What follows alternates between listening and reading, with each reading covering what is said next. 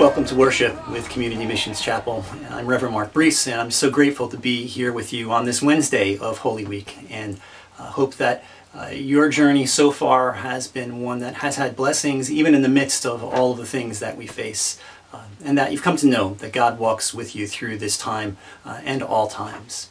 We'll begin our worship with Psalm 70 today as our call to worship. It goes like this.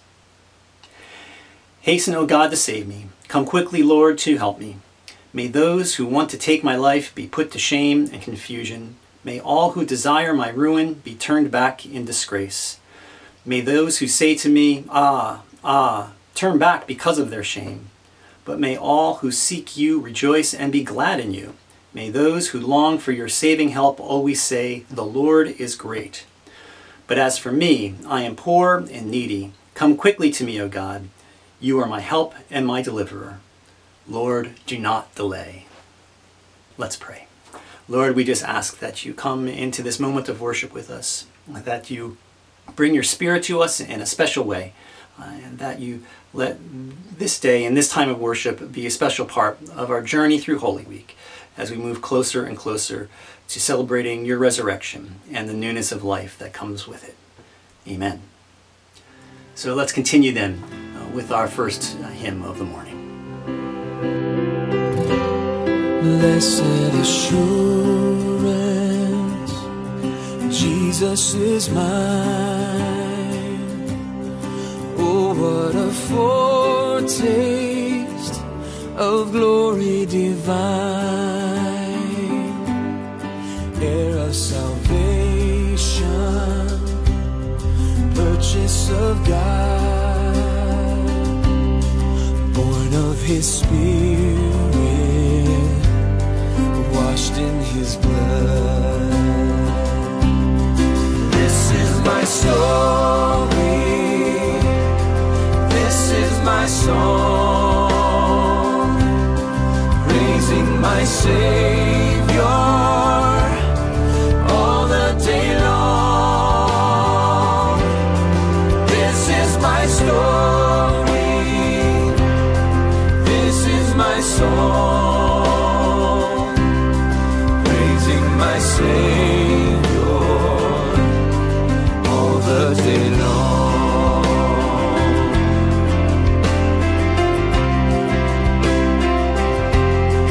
Perfect submission,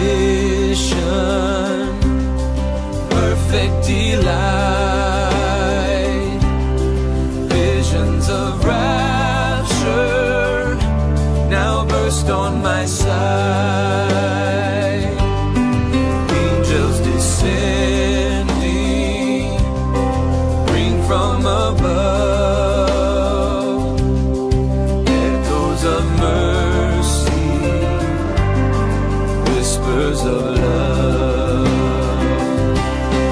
This is my story, this is my song, praising my Savior all the day long.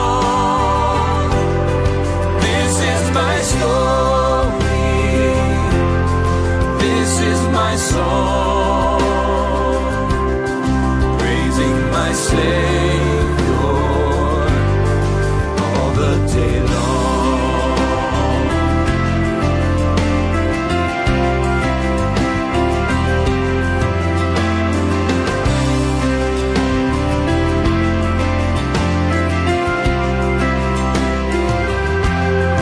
Perfect submission, all is at rest. I and my Savior am happy and blessed, watching and waiting, looking above, filled with His goodness, lost in His love. This is my story, this is my song, praising my Savior all the day long.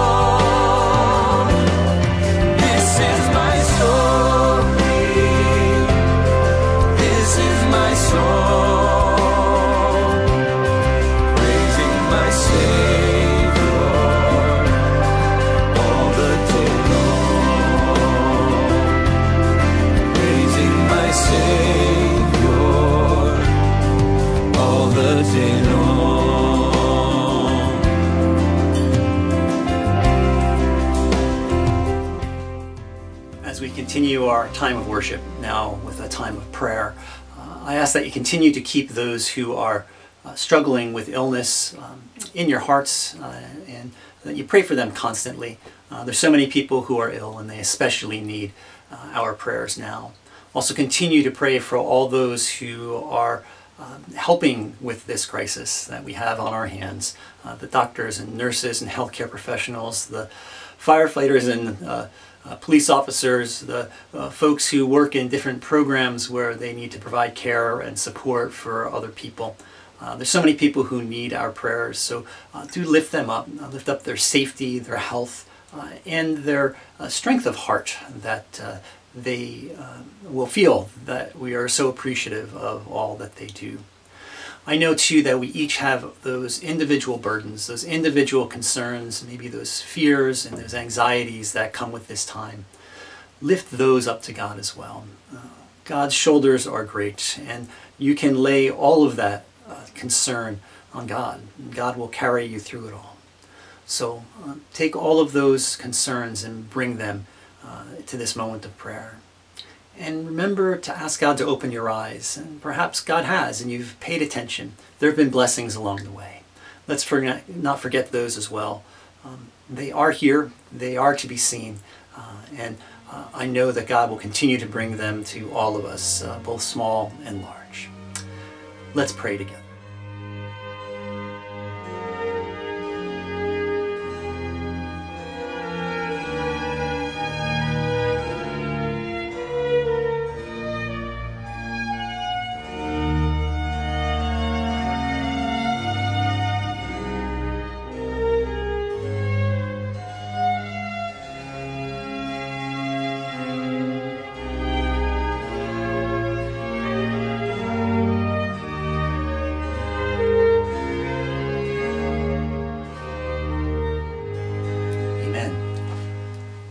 So, as we come now to our time for our message, although it's Wednesday of Holy Week, I'm actually looking back to Tuesday for the text because it meant a lot to me this week when I read it, and I wanted to have us take a time to look at it today. It comes from the Gospel of John. It's chapter 12, verses 20 through 36, and I'll read that for you here now. Now, among those who went up to worship at the festival were some Greeks. They came to Philip, who was from Bethsaida in Galilee, and said to him, "Sir, we wish to see Jesus." Philip went and told Andrew. Then Andrew and Philip went and told Jesus. Jesus answered them, "The hour has come for the Son of Man to be glorified. Very truly, I tell you, unless a grain of wheat falls into the earth and dies, it remains just a single grain. But if it dies, it bears much fruit. Those who love their life lose it, and those who hate their life in this world will keep it for eternal life. Whoever serves me must follow me, and where I am, there will my servant be also. Whoever serves me, the Father will honor. Now my soul is troubled, and what should I say? Father, save me from this hour? No, it is for this reason that I have come to this hour. Father, glorify your name." Then a voice came from heaven, "I have glorified it, and I will glorify it again." The crowd standing there heard it and said that it was thunder. Others said, "An angel has spoken to him." Jesus answered, "This voice has come for your sake, not for mine. Now is the judgment of this world. Now the ruler of this world will be driven out. And I, when I am lifted up from the earth, will draw all people to myself." He said this to indicate the kind of death he was to die. The crowd answered him, "We have heard from the law that the Messiah remains forever. How can you say that the Son of Man must be lifted up? Who is this Son of Man?" Jesus said to them, "The light is with you for a little longer. Walk while you have the light, so that the darkness may not overtake you. If you walk in the darkness, you do not know where you are going. While you have the light, believe in the light, so that you may become children of light." After Jesus had said this, he departed and hid from them. This is the word of the Lord. So again, the part that really jumps out at me here is that verse beginning in verse 35, where Jesus talks about the light. The light is with you for a little longer. Walk while you have the light so that the darkness may not overtake you. This last two verses or so. Those of you who've heard me preach before or been in any of my groups or Bible studies will know that I often use a phrase that Scripture is always a word on target, which I got from a seminary professor of mine who, in turn, she got it from a teacher of hers. And Scripture is always that. And this is a really good example of how that happens or how that applies in terms of time. Jesus in this moment is talking, we're having the story of him talking with people about his coming final journey towards the cross. And so when he's saying to, the gospel writer has him speaking to his audience right there, they don't know what comes after Easter yet. They don't know that there's resurrection. So Jesus is speaking to that audience on target, saying, look, I'm only here with you for a little while longer. The light is only here for a bit. So walk with me now, so that you can learn, so that you're not overtaken by the darkness, and that you can become those children of light. So that's one on target moment. Then there's actually the people reading John's Gospel, who come after Easter. Again, this is written after Christ's crucifixion and resurrection. So for them, there's the light that they understand they carry with them as believers in God, as believers in Christ as the Messiah, as the Son of God who died and was risen again, so that we can have newness of life today. And so for them, carrying that light is that idea of having the light of God within them, the Holy Spirit that comes after Christ's resurrection, that they carry it with them, that can lighten all those darknesses that the world has to bring.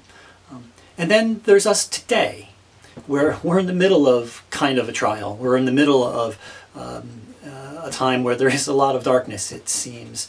And we're also in this moment of Holy Week, where we're celebrating the way in which that light was in the world, came into the world in a special way, dwelled with us, and went through this amazingly mysterious act of walking through this Holy Week, walking through this time towards the cross and death into resurrection, so that there could be forgiveness of sins and newness of life. So there's all these points of time and where it's always a word on target. But like I said, there's the on target for us, not just the Holy Week part, but in the things that we're in the midst of. And that's what I've been thinking about most. One of the things that's going on a lot for me is I've been walking a lot more. And I've also been walking in my neighborhood, which I thought I don't know if I thought I knew most people, but I saw the people that I saw. Our schedules were the same. Nobody's schedule is the same. I'm running into people that I don't know who they are. Haven't even familiar with them by sight. In normal times when you pass by the people here, people say hello, but it's a polite nod and a hello, how are you, and on you go. Maybe a comment or two at someone you know a bit better. These days, it's different. There's also that hello, and there's at least that little nod and that smile saying, man, aren't these nutty times? And and there's more exchange of pleasantries, and just more moments of trying to have connection while everybody's lacking that. It's finally warming up, one will say, or a lot of walkers out today, because there are a lot of walkers. It's people looking for something to do, or perhaps, oh, what a beautiful dog. Well, I get that a lot because I do have a beautiful dog, so that's not really new. But nevertheless, you get the idea. People are engaging a whole lot more. But of course, from a respectful 6 feet, or as it is in Canada, 2 meters from each other. But there's actually something even more than that I've noticed. The most startling thing is that it's not just a hello, how are you? In fact, what I'm hearing more often than not and hearing myself saying is, how are you doing? How are you doing? And there's actually invitation in it that I'm offering and that I'm having offered to me to address, how am I doing? Don't get me wrong, not everybody's taking up on the offer. I'm not taking everybody up on the offer, but it is certainly there. And I've listened to a few, and I think a few have listened to me as well, however short or long it might be. But there's that idea of really trying to connect with people to share this moment, some of them with deep pains and struggles and concerns, others with just befuddlement about trying to piece together how things are now as opposed to how they were a couple of weeks ago even. And in the midst of this, all of this, it's Easter coming, it's Holy Week, it's that journey towards the cross. This is, for Christians, a time where it's often confusing, and it ought to be. We know what's at the other end of it, and we know that there's new life and resurrection. But we also know that we go through this time approaching this awful thing. We're going through a time of upheaval. We're going through a time of betrayal, a time of injustice, a time of suffering, a time of death.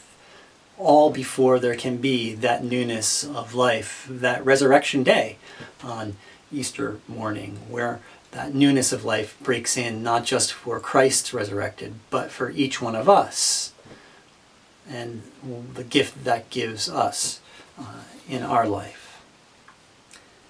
For all of this novel coronavirus, this global pandemic, has kind of brought this dark Eeyore cloud over everything. There's also this mood I'm sensing, especially in these walks and these communications with people, there's just this feeling that's a little bit like the feeling just before the sun comes over the horizon. I grew up out in the woods a lot when I was young, and spent a lot of time, a lot of mornings in the dark waiting for the sun to rise as I was out doing whatever it was, fishing or hunting or camping or whatever. And there's this time in the morning where things start to brighten, the gloom of night, the dark of night recedes, and you begin to be able to see everything, and finally there's light that you can see all around you. But there's still that moment where the sun comes over the horizon and suddenly the light is there and everything is in sharp relief, and something in sharp contrast shows up for you. Like, it's not just that there's light to see, but the specificity of it, that bright contrast, is suddenly there because the sun, the light, has come up over the horizon. I'm kind of feeling like that's what this passage is speaking about, at least for me, and it can speak for us today in this Easter. These verses, as we're traveling through the days of Holy Week towards Easter morning, that the light is with you for a little while longer. Walk while you have the light, so that the darkness may not overtake you. If you walk in the darkness, you don't know where you are going. While you have the light, believe in the light, so that you may become children of light. I think there is light looming, ready to break forth, if we can just grab onto it. And I think as Easter people, as believers, it's something that we especially need to do now. On the other side of this darkness, of this Eeyore time, of this pandemic, there's beginning to be a new trying for people to a new trying for connection, of meeting people where they are, of being an Easter people, a newness of life people every day. I don't know if everybody's coming at it from that perspective, but I see that perspective from where I stand anyway as a Christian, and I hope you can too. This is really a time for us this Holy Week to move towards that newness of life. I think there has been a change. I think people have realized the separation that we've lived within. I think that we have realized the walls that we've put up around ourselves, when suddenly the illusion of there being no walls with our mobility and our ability to do whatever it is we want to do, wherever we want to do it, is gone. I think that there is light that can dawn from this. I think that the words of Christ can ring true for us in this moment. We have the light with us now. Back then, the on target was that Christ was with them now, and hang on for a little bit and hang on tight, because I'm not going to be here soon, but you'll understand in just a few days. Well, we already understand, and now that light dwells within each one of us. As believers, we carry God's love and God's Spirit with us everywhere we go. We carry that light. With this new openness to one another, this urge to communicate, this urge to connect, to bridge those differences and those gaps, just because we're craving it so much. Let's be that change.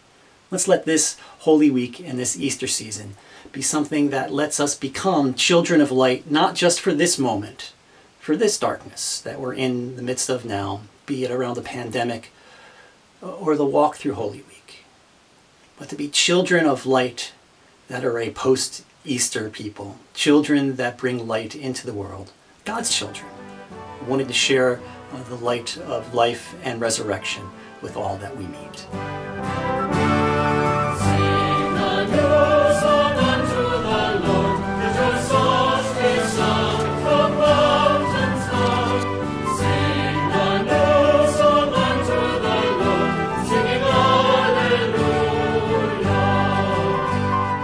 Yahweh's people dance for joy.